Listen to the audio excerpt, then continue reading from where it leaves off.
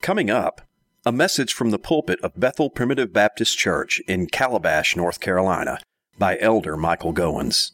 For information about Bethel Church, please visit our website at bethelpbc.us. Let's read from Hebrews chapter 1, verses 1 through 3. God, who at sundry times and in divers manners spake in time past unto the fathers by the prophets, hath in these last days spoken unto us by his Son, whom he hath appointed heir of all things, by whom also he made the worlds, who being the brightness of his glory and the express image of his person, and upholding all things by the word of his power, when he had by himself purged our sins, sat down on the right hand of the majesty on high. The introduction to a letter in the Bible is often a kind of summary or a microcosm of the main theme of the letter. It sets the pace, if you please, in big picture terms that will be spelled out in details to follow. And from this passage, I think we can say that the theme of Hebrews is that Jesus Christ is God's answer to our need for a mediator. You'll notice that the word mediator is not in the passage that I read, but I suggest that's really the theme here, that God has positioned Jesus Christ as the mediator that we need. Now, perhaps you say, what is a mediator, Brother Goins? And we're all familiar with a median.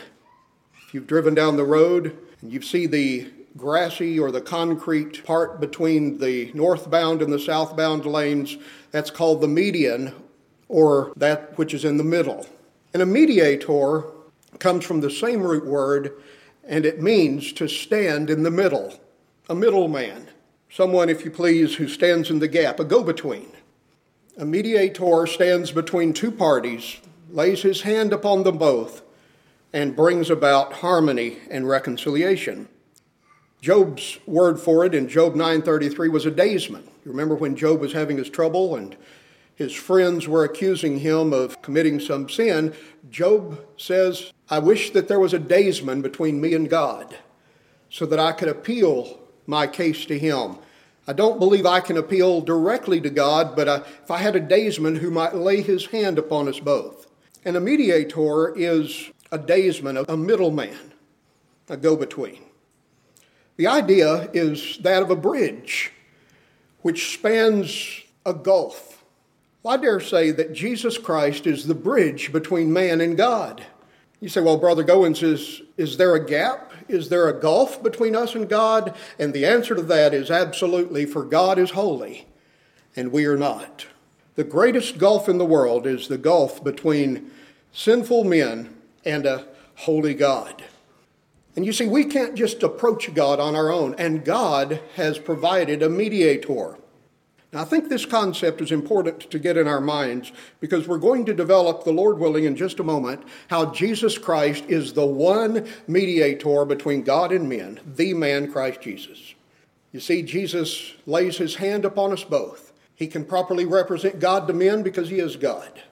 And he can properly represent man to God because he's man, a very man.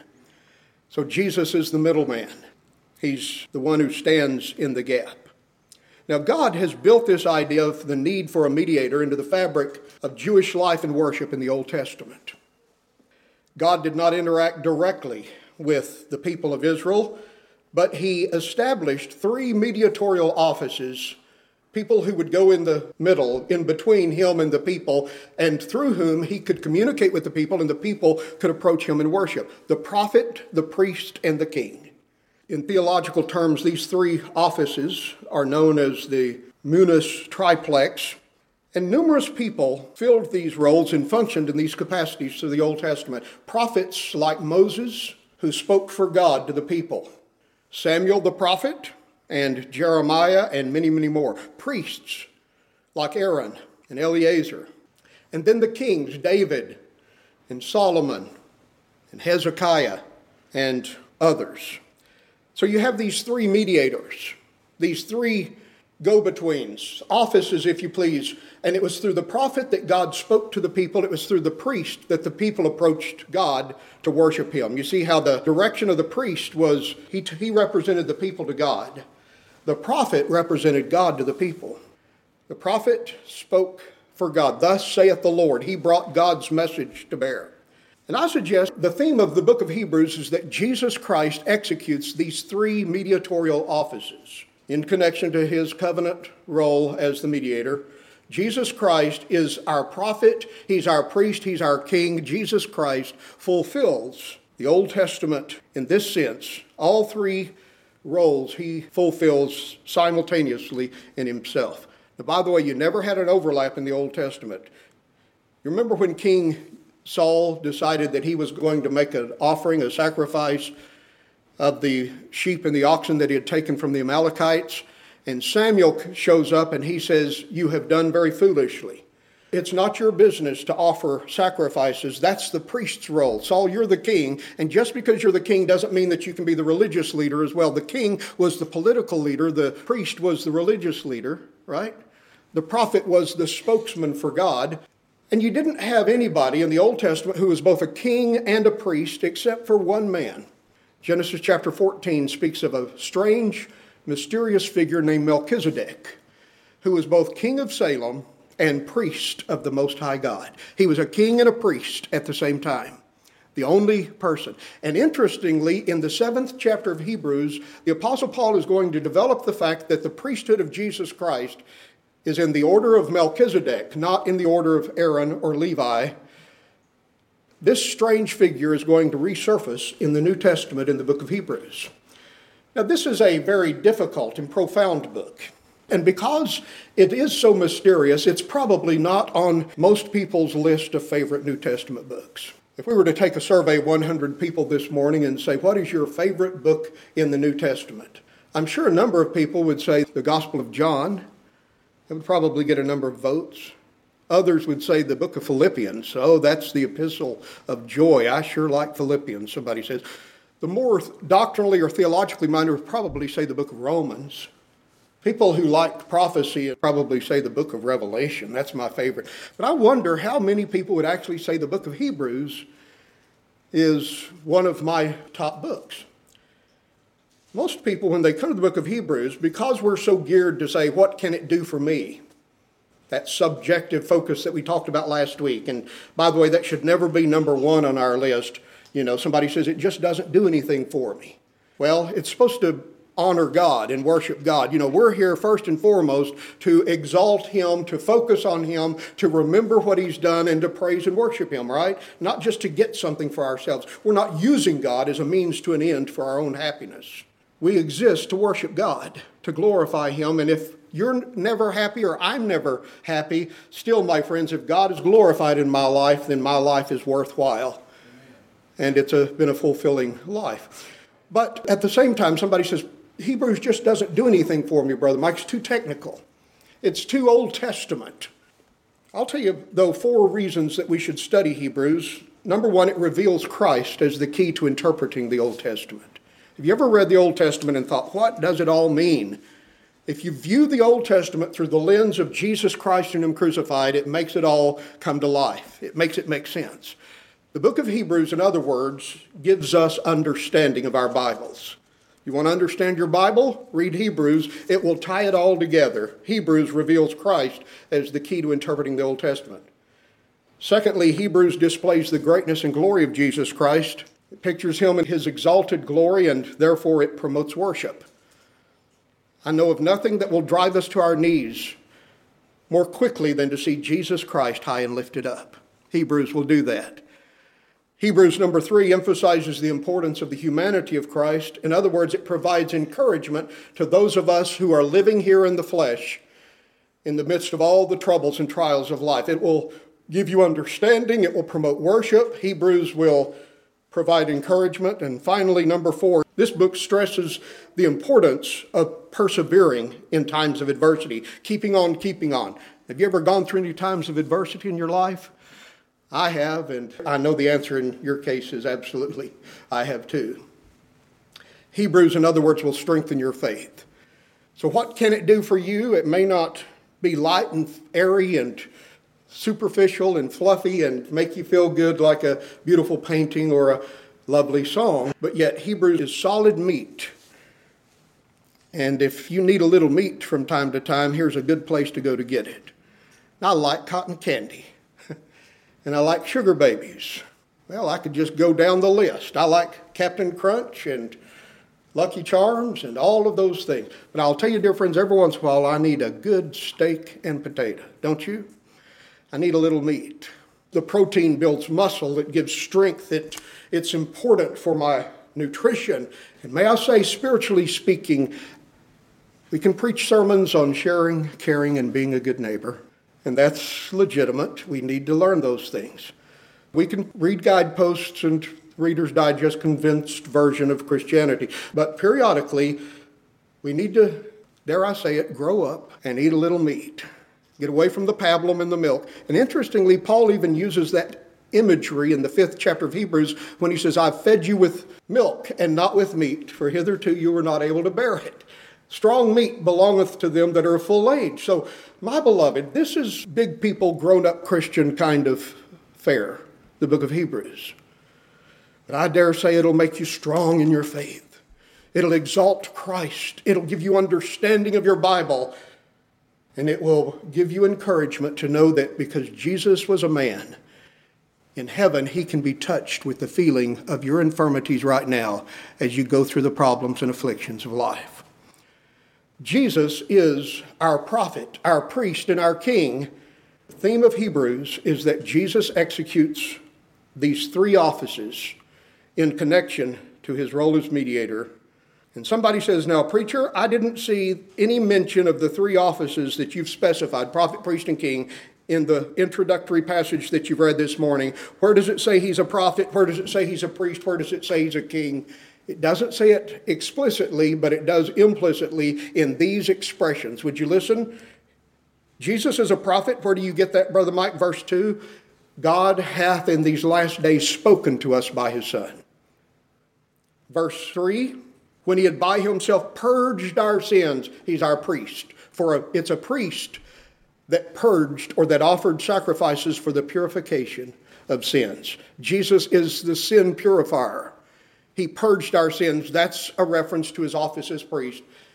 Where does it say he's a king? It doesn't say it specifically, but it does in this expression. He sat down at the right hand of the Majesty on high. As our prophet, God spoke to us by his Son. As our priest, he purged our sins by himself. And as our king, he is now seated at the right hand of the Majesty on high. Let's develop these 3 thoughts this morning to some degree. First of all, God has spoken by his Son.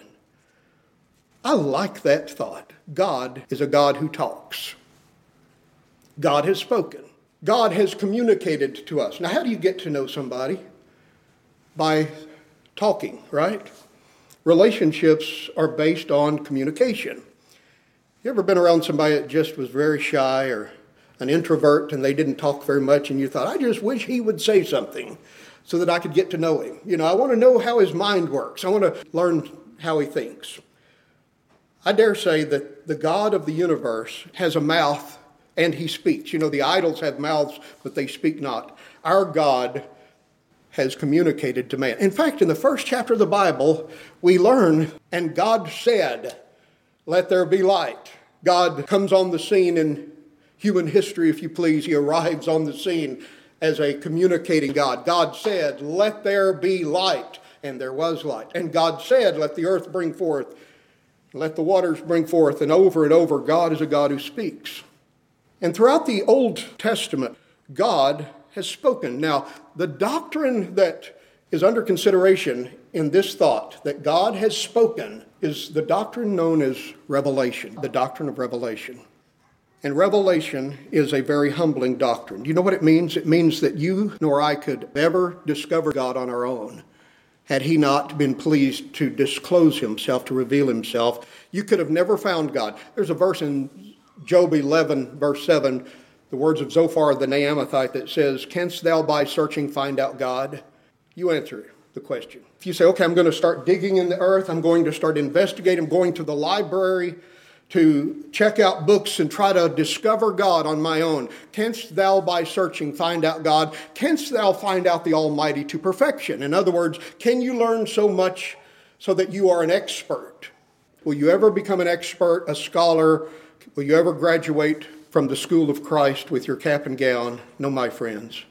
For he says, it is as high as heaven, what canst thou know? Deeper than hell, what canst thou do? It is longer than the earth and broader than the sea. In other words, you search up, down, all around, and you'll never discover God on your own unless he's pleased to reveal himself to you.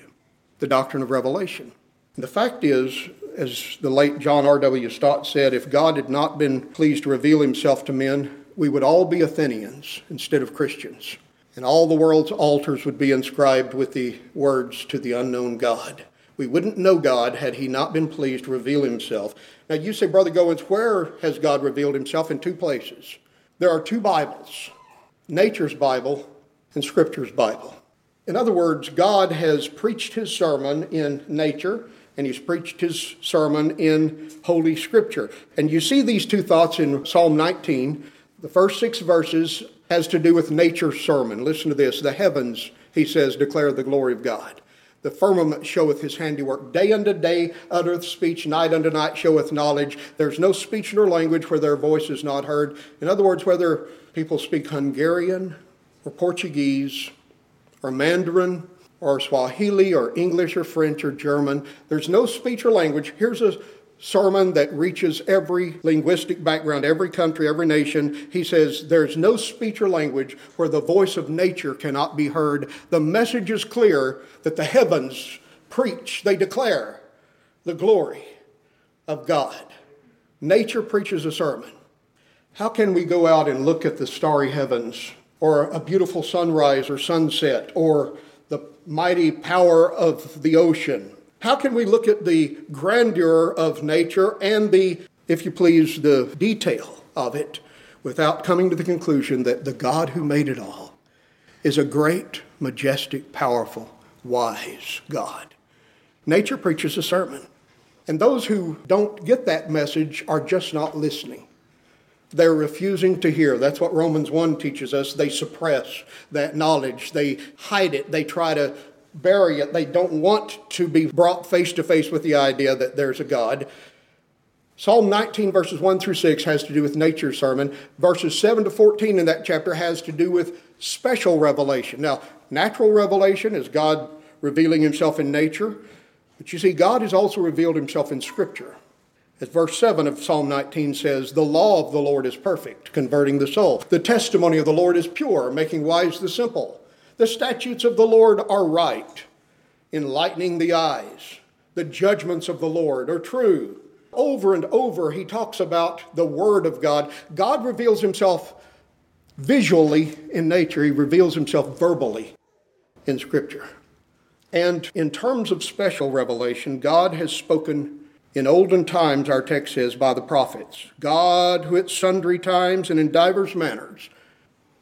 God who at different times and in various ways spoke in times past unto the fathers, unto our ancestors, by the prophets. You see, here's the mediator. God has communicated to man, he says, in the olden times by the prophets. And he did it in many different ways and at many different times. Sometimes he spoke audibly. There are occasions in the Old Testament where God communicated with an audible voice. I do know that there were times in the Bible when God spoke directly to people, audibly. They heard a voice from heaven. Much of the time, he spoke to them in dreams and visions. He would come to his prophets and give them a message through some mystical kind of experience, and then he would tell those prophets to go speak that message to the people. You see, they were the middleman. God gave them the message. Now it's their responsibility to say, thus saith the Lord. And that formula gave people reason to sit up and take notice because God is speaking. Now, there's a verse in Psalm 50 I've always loved. It says, the mighty God hath spoken. Every time I read that verse, I think of that scene in The Wizard of Oz when the little man behind the curtain, do you remember? was controlling the narrative, and he said, "The mighty Oz has spoken." And then Toto pulls the curtain back, and the mighty Oz turns out to be less than stellar and spectacular, Well, I'm telling you, when it says the mighty God hath spoken, you're not going to be disappointed by what you discover, like we were in The Wizard of Oz, because he lives up to his billing. He is indeed as mighty and powerful and majestic as we might have anticipated. When God speaks, people should listen. And God spoke to the fathers through these mediators, the prophets, and the prophets were given that message in different ways and at different times, sometimes by an audible voice, sometimes by dreams, sometimes by visions. The point is, God used proxies to reveal his will and his truth to the people. But now, verse 2 says, he hath in these last days. Notice how the apostle describes the day in which we're living. Since Jesus Christ has come, we are living in the last days. This is the last dispensation of history. Will the world continue for another 1,000,000 years, 2,000,000 years? Will there be other ages of time? I don't know how long it will continue, but I do know that we're in the last segment. From Christ to the second coming, between the two comings of Jesus, the first coming and the second coming when he comes without sin unto salvation, that's the last age of time. You and I are living in the last days. This world is winding down, and it won't be long. I don't know exactly how long, for no man knows the day nor the hour, not the angels in heaven. But we know that we are living in the last segment of human history. Christ has come. The Messiah has made his appearance. The church is here, and we are waiting the second coming. And the second coming will be the final grand event, the epochal event that will wrap it all up. 1 Corinthians 15 says, when Jesus comes again, then cometh the end, when he shall have delivered up the kingdom to God, even the Father, and shall have put down all rule and authority under his feet. When Jesus comes again, it'll be all she wrote. That will be the end of time as we know it. You say, Brother Goins, that scares me.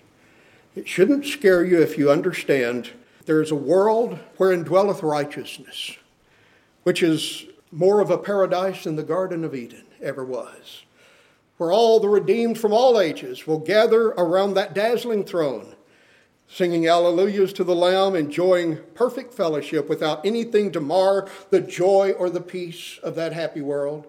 Those who've died and gone on are already there in spirit and in soul. Their bodies are not there. But one day Jesus will return and resurrect the bodies from the grave and glorify the bodies and reunite them with the disembodied souls and spirits so that our whole spirit and soul and body will be blameless at the coming of the Lord Jesus Christ. Then the devil and his angels and all the wicked dead will be cast into the lake of fire, which burneth with fire and brimstone forevermore. And the righteous will be on the right hand of God. The sheep will be gathered into that kingdom that was prepared for them from the foundation of the world, never to part again. You say, what will we do in heaven? I don't know, but it will be exciting. It will be adventurous. It will be wonderful. I don't think we'll all rock forever and knit and talk about the good times we had on earth. My beloved, you will be spellbound, mesmerized. It will be breathtaking in its beauty and its glory. It will never grow old, and you will never grow old. What a day that will be. How beautiful heaven must be. Oh, indeed, my beloved, I'm looking forward to it. It grows sweeter to me as time passes, doesn't it you? Now, there's a part of me that doesn't really understand it all and that is just a little bit fearful. And, this is what I'm familiar with. But I know what it means to be lifted up in the Spirit of God. I've been blessed before to feel the presence of God so strong on my soul. And I'm just telling you, heaven will be that raised to the 100th degree. It will be that multiplied exponentially. The joys, the greatest joy and peace and pleasure and happiness that you've ever had in this world will be multiplied exponentially in heaven. I almost feel like I could preach sometimes. My beloved, in terms of God's special revelation in Scripture, it tells us things that the revelation in nature will never tell us. I never learn about the doctrine of the incarnation, the virgin birth, the two natures of Christ, the fact that he took my place as my substitute on the cross and suffered the wrath of God and the indignities of men in my place. I never learned that from looking at the rocks and the rills, the rivers and the trees. That message comes through the Word, comes through special revelation, not general or natural revelation. God has spoken in many different ways and at various times, but he hath in these last days, since Jesus came, spoken unto us by his Son. And this is the ultimate revelation. God has revealed himself, and he's revealed his plan of the ages. He's revealed his will for our lives. Everything we need to know, my beloved, that pertains to life and godliness has been given to us through the revelation, the record that he's given us of his Son in Holy Scripture. Jesus Christ, in other words, is not a proxy, a second-handed mediator. This is first-person testimony. God spoke by his Son. In other words, if I were to send one of you to tell the neighbor some message I had for them, you are my representative, you're my proxy. But if I were to go myself to deliver the message, you see, that's even better. That's even more trustworthy, right? God sent prophets to speak for him, but now he says, I'll just send my Son who'll speak finally and fully. You've heard the old saying, if you want something done right, you better do it what? Yourself. Well, the prophets, even though what they spoke was divinely inspired, yet may I say that they only had their knowledge second-handedly. But Jesus Christ has first-hand knowledge of who God is, for he is God. He has first-hand knowledge of the everlasting covenant made before the foundation of the world, what it involves, what it requires, what it will culminate in, because he made the covenant. You see, God has spoken himself. Jesus is not a lesser God. He's not a demigod. He's not a lower form of God. By the way, did you know that many cults and non-Christian religions say, yes, we believe Jesus is a God, but he's not the true God. He's not God himself. He's just a subordinate God. He's not a fully fledged God, but he's just a little bit lower than God is. He's the highest of the created beings, but he's not really God himself. I'm telling you, the writer to the Hebrews says, he's spoken by his Son, who being the brightness of God's glory. The language he uses here describes Jesus as God himself. And if I'm not careful, I'll preach next Sunday's sermon right now. But the point that I am driving at is that Jesus is God himself, regardless of what the cults may say. And Jesus is God's prophet. You know, in the 18th chapter of Deuteronomy in the Old Testament, Moses said, a prophet God will send to you, capital P, like unto me. Him shall ye hear. He will speak God's truth. That capital P prophet the Jews were looking for. You read in John chapter 6, verse 14, when Jesus performed the miracle of the loaves and fishes. You remember the story? He had multiplied the few loaves and fish to feed 5,000. The people said, of a truth, this is that prophet that should come into the world. The Jews were looking for the fulfillment of that prophecy from Deuteronomy 18:18. John 7, verse 40. When Jesus stood up, the great day of the feast, when he stood up and said, if any man thirst, let him come to me and drink. For out of his belly shall flow rivers of living water. The people said, this is that prophet that we've been expecting. They've been looking for a prophet. Jesus was indeed the prophet like unto Moses, the mediator who would speak God's truth. And my friends, I say, never a man spake like this man. Muhammad did not die for you. The Buddha is not the brightness of God's glory. Confucius does not sit at the right hand of the majesty on high. Jesus Christ is the prophet, not just a prophet among many, but he is the ultimate truth teller, the ultimate revealer of God.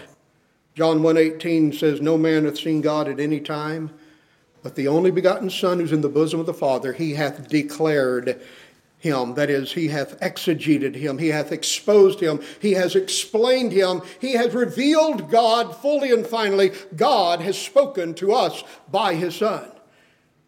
I love that expression in the 17th chapter of John's Gospel when Jesus says, Father, I have manifested thy name unto the men which thou gavest me out of the world. That is, Lord, I've taken the covering off. I've revealed who you truly are.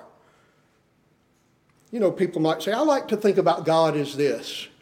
Somebody else says, well, this is my perspective on it. And someone else says, well, you ought to listen to so-and-so's opinion. I'm telling you, all perspectives, opinions, ideas are moot when we consider that God has already told us what he's like through Jesus Christ, who is the ultimate revealer of God. You say, well, where can I find what Jesus said about God? Right here. For the Bible, the New Testament, is the record that God has given to us of his Son. 1 John chapter 5 uses that expression. It is the inspired record. Now, the fact that God spoke in olden times is an argument for the inspiration of the Old Testament. But the fact that he spoke once and for all by his Son is an argument for the inspiration of the New Testament and the completion of the canon of the Bible. That is, the Bible is both Old Testament and New, 66 books. It's all given by divine inspiration, and Jesus Christ is the culmination. Whatever you read in the Old Testament is building up like rising action to the crescendo of God's revelation in Christ. It's all about his plan to redeem his people through the blood of his Son. That's why Jesus is called the Word of God in John chapter 1. You ever notice that title? John 1:1, in the beginning was the capital W-O-R-D, the Word. And the Word was with God, and the Word was God. What is a word? Have you ever thought about it? It's a vehicle of communication. You explain what is in your heart. Out of the abundance of the heart, the mouth speaketh. So whatever you're thinking and feeling, you verbalize it in words and communicate the idea to somebody else. They process it, and they understand, and you have fellowship with each other. Well, I'm telling you, Jesus is God's Word. You say, well, I thought the Bible was God's Word. It is secondly. But Jesus is God's living Word. God speaks to us in the life and the ministry and the person of Jesus Christ. He is the Alpha and the Omega. By the way, that's the first letter of the Greek alphabet. Omega is the last letter. Jesus Christ is the alphabet. You know where we get that English word alphabet? From the first two letters, alpha, beta, there you go, gamma, delta, epsilon, alpha, beta, alphabet. So Jesus is both the first letter and the last. From A to Z, Jesus Christ is the prophet. God has spoken to us. God has spoken. My beloved, I'm interested in these people that give motivational talks, I'm interested in the pundits' ideas. I listen to a lot of different people giving speeches. I like TED Talks. I like, people that give seminars and are experts in their field. I listen to all of these folks that I can and try to screen what's true and what's not. I'm interested in people who are knowledgeable about their subject, but I'm telling you that Jesus Christ is the ultimate wisdom of God. You want wisdom? You won't find it in the Buddha, in the caves of the Middle East, in some sage or prophet. You won't find it in Taoism or Shintoism or the great philosophers like Plato and Nietzsche and Sartre and Kierkegaard. You know where you'll find ultimate wisdom? Jesus Christ is our wisdom. He's our righteousness. He's our prophet. He's our priest. Not only our prophet, he's our priest, for he purged our sins. It says in verse number 3, and he's our king.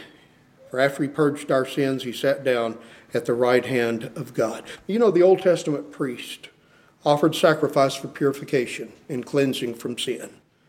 Anytime somebody had leprosy, they had to be purified.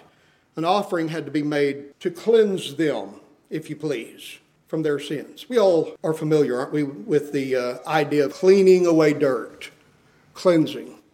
You have a wound, the nurse says, I need to cleanse it. If your dishes have been used, they need to be cleansed before they can be used again, so you put them in the dishwasher. We're all familiar with the idea of purification, right? Fire purifies, Water purifies. What is the most powerful purifying agent in the world? The blood of Jesus Christ. What can wash away your sins? Nothing but the blood of Jesus. My beloved, it's better than Tide or Gain or any of the detergents. It's better than liquid soap. The blood of Jesus Christ can cleanse a Mary or Manasseh's stains. Our sins more vile than they. After he had by himself purged our sins, he's our priest. He's our prophet. He's our priest who purged, who purified our sins. In other words, purgation does not happen in purgatory, but it happens at Calvary. Where were your sins purged? Not in purgatory, but on the cross of Calvary. Jesus has once and for all purged our sins. You see, in purgatory, somebody says, over time, through enough contributions, you can over time atone for sin. I'm telling you, Jesus by himself has already done that once and for all. He's purified us from our sins once and for all on the cross by that miracle cleansing agent, the blood of Christ. That's why Revelation 1 verse 5 says, unto him that loved us and washed us from our sins in his own blood on the cross. 1 Corinthians 6:11 says, you were fornicators, you were idolaters, such were some of you, but you are washed. You are sanctified, you are justified in the name of the Lord Jesus and by the Spirit of our God. Doesn't it feel wonderful to know I've been cleaned up? You are clean. If you're a child of God today, if he loved you and Christ died for you, my friends, and the Holy Spirit has called you, may I say you've been washed with the washing of regeneration. You've been cleansed in the precious blood of the Lamb. And all of your sinful stains have been cleaned and washed away. And now you are whiter than the driven snow in the sight of God. Though your sins be as scarlet, they shall be white as snow. Though they be red like crimson, they shall be white like wool. When you put the red blood of Christ on the crimson stains of our sins, when God sees red on red, he sees white. If I were to look at something red through red glasses, I would only see red. But when God sees your red sins through the red blood of Christ, he sees you as cleaner than the whitest snow, than any fuller on earth could white an object. And then he's our king. For after he had purged our sins, he sat down. Now the fact that he sat down signifies the completion of the work of purification. He is now at rest. After fulfilling his mission, he sat down. Jesus is not pacing the floors of heaven. And by the way, each of these thoughts is going to be developed further and more as we go through Hebrews. But Jesus Christ went home to glory and he assumed a posture of rest. Do you know why he sat down? You say he must have been worn out. No, he sat down because he had finished the work perfectly. He'd completed the work. Jesus didn't sit down to rest because he was tired. He sat down to rest because he was finished. He came to do a work. He didn't just make a stab at it and say, well, I'll try again later. Hopefully Brother Goins will help me get it finished. No, Jesus did it by himself. He purged our sins and he sat down. We preach a successful Savior. And he's assumed a posture of rest today because he's fulfilled his mission. But I'll tell you, the posture at the right hand of God does not only indicate that he's completed the work of purification, but it indicates that he's occupied now a position of the highest honor. He's not only on a seat, in other words, he's on a throne. He sat down at the right hand of the majesty on high. He is sharing the throne with his Father. This interesting thought of the right hand of the throne of God is repeated in Hebrews 8 verse 1. We have such a high priest who is set, S-E-T, on the right hand of the throne of the majesty in the heavens. And it's repeated in Hebrews 12:2. We're looking unto Jesus, the author and finisher of our faith. You remember that verse? Who for the joy that was set before him endured the cross, despising the shame, and is set down on the right hand of the throne of God. He's a king. He's on the throne. Who sits on the throne? The king. Jesus is our prophet. God has spoken by his Son. He's our prophet. He's our priest. He has purified us. He's purged our sins by that one offering on the cross. And now he is seated in this position of highest honor. He's ruling on the throne. It's in this rich introduction to the letter of Hebrews that we see Jesus Christ as the final prophet of all the Old Testament prophets, the ultimate priest of all the Old Testament priests, the supreme king. And because Jesus Christ is superior to the Old Testament prophets, the Old Testament priesthood with its sacrifices, and the kings of Israel and Judah, he is then the ultimate mediator between God and men. He's God's provision of a bridge to span the gulf between heaven and earth. Jesus Christ, my friends, is supreme and the fulfillment of all of Scripture. I don't know what else to tell you except that this is a reason to worship today. I hope you understand more about what your Bible's about after listening to this. I hope you feel the need to worship. I hope you're encouraged to know what he's accomplished. And I hope your faith has been strengthened, for that's what the book of Hebrews will do for us.